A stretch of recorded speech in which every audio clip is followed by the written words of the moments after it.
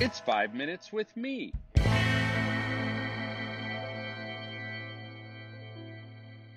Hello, listener. I am your speaker, and my name is Marko. And that should be obvious because you're listening to 5 Minutes with Marko. Okay. My favorite stage musical is Cats. That's a lie, actually. And a glimpse into my strange sense of humor. Sorry if I've offended you. Sorry, not sorry, sort of. My favorite stage musical is actually Les Miserables. And to be honest, I prefer the film versions because I can focus on the storyline, not being distracted by the theatrics and staging. I was more upbeat about the 2012 version with Russell Crowe and Hugh Jackman and Anne Hathaway than many people I know. I was two thumbs up about the 2000 version with Gerard Depardieu and John Malkovich. But my favorite version of the story by far is the 1998 non-musical version starring Liam Neeson, Jeffrey Rush, Uma Thurman, and a very young Claire Danes. Please, you gotta watch this one. I think the reason the 1998 version of Les Mis is my favorite is because it contains one of my all-time favorite movie scenes in any film ever. It's a scene in all versions of Les Mis, but none capture it quite like the 1998 film version.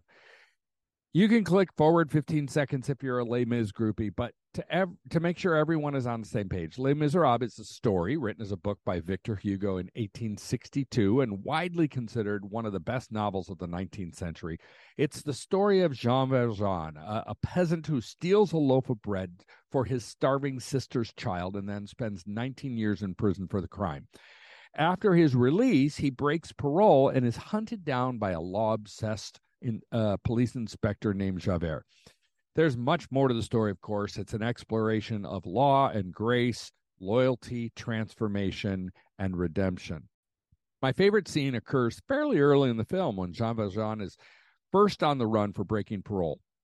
Turned away from multiple inns because his yellow passport marks him as a convict, Valjean is taken in by the town's priest, Bishop Myriel. During the night, Valjean steals the rectory's silverware, but he's caught, and policemen return him and the silverware to the rectory to refute Valjean's claim that the silverware was given to him en route to what clearly will be a return to prison. Here's the breathtaking scene. When the police ask the bishop if the silverware is his, he responds that it was the rectory's, but that Valjean is correct in stating it was a gift. As the police release Valjean and turn to leave, the bishop continues, saying that Valjean had forgotten to take the silver candlesticks. Valjean's face reveals confusion, and the bishop reiterates that the valuable candlesticks were part of the gift. Pulling Valjean aside, Bishop Myriel quietly says, "Jean Valjean, my brother, you no longer belong to evil. With this silver I have bought your soul. I've ransomed you from fear and hatred, and now I give you back to God." Whew, I get choked up just reading that to you guys now. This scene is powerful to me and thousands of others on multiple levels. First, I am Valjean, and so are you. So are the young people that you work with. I do not deserve mercy, but I have been shown it countless times by my God and by the people in my life. Second, the measure of mercy is over the top, not only forgiveness, but a double portion gift. This is a clear picture of Jesus, particularly through the lens of the bishop's final comment. And then, as a follower of Jesus, I'm called to live like this, to be a dispenser of this style of mercy, which I find simultaneously life-giving and completely counter to my instincts. And the scene is a powerful picture of hope's arrival. Valjean heads into the rectory courtyard held by the policemen completely without hope, full of fear and completely demoralized, days out of exile and about to be returned. He leaves with a kernel of possibility starting to crack open in his heart. This is Jesus, who shows up in the midst of our confusion and pain and fear and surprises us with hope. Other than the fact that Valjean would not be returning to prison, the immediate circumstances of his life are still difficult. But his imagination is sparked, and the dream of a new potential, hope, and longing begin to dance. Why am I telling you this on a mostly youth ministry podcast? Well, two reasons. First, every week I speak with youth workers who are struggling to have hope. Even though we're at least mostly past the struggle of ministry during the pandemic, our new reality is so often a struggle. Where did the regular attenders go?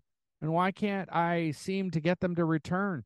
And young people are wrestling with so many issues that feel beyond my training or experience to address.